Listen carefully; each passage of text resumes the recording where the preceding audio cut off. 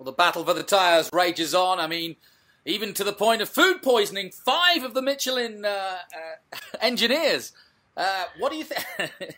Well, I'll tell you what my thoughts are on that. It's because I actually not surprised because Michelin probably bring their own hospitality to the track, and I've eaten in at hospitality because when we used to do the World Endurance, I've eaten at Le Mans there, yeah. That's right. That's how serious Michelin have been over all the years. Even though they haven't been in World Superbikes, we would have 3 big Michelin semi-trailers and a Michelin semi-trailer hospitality just, at the track for our World Endurance, with hundreds of different tyres, testing them for the day to bring these tyres to Valentino Rossi. One of those trucks, of course, was the hospitality truck, and, I'm not surprised they got food poisoning.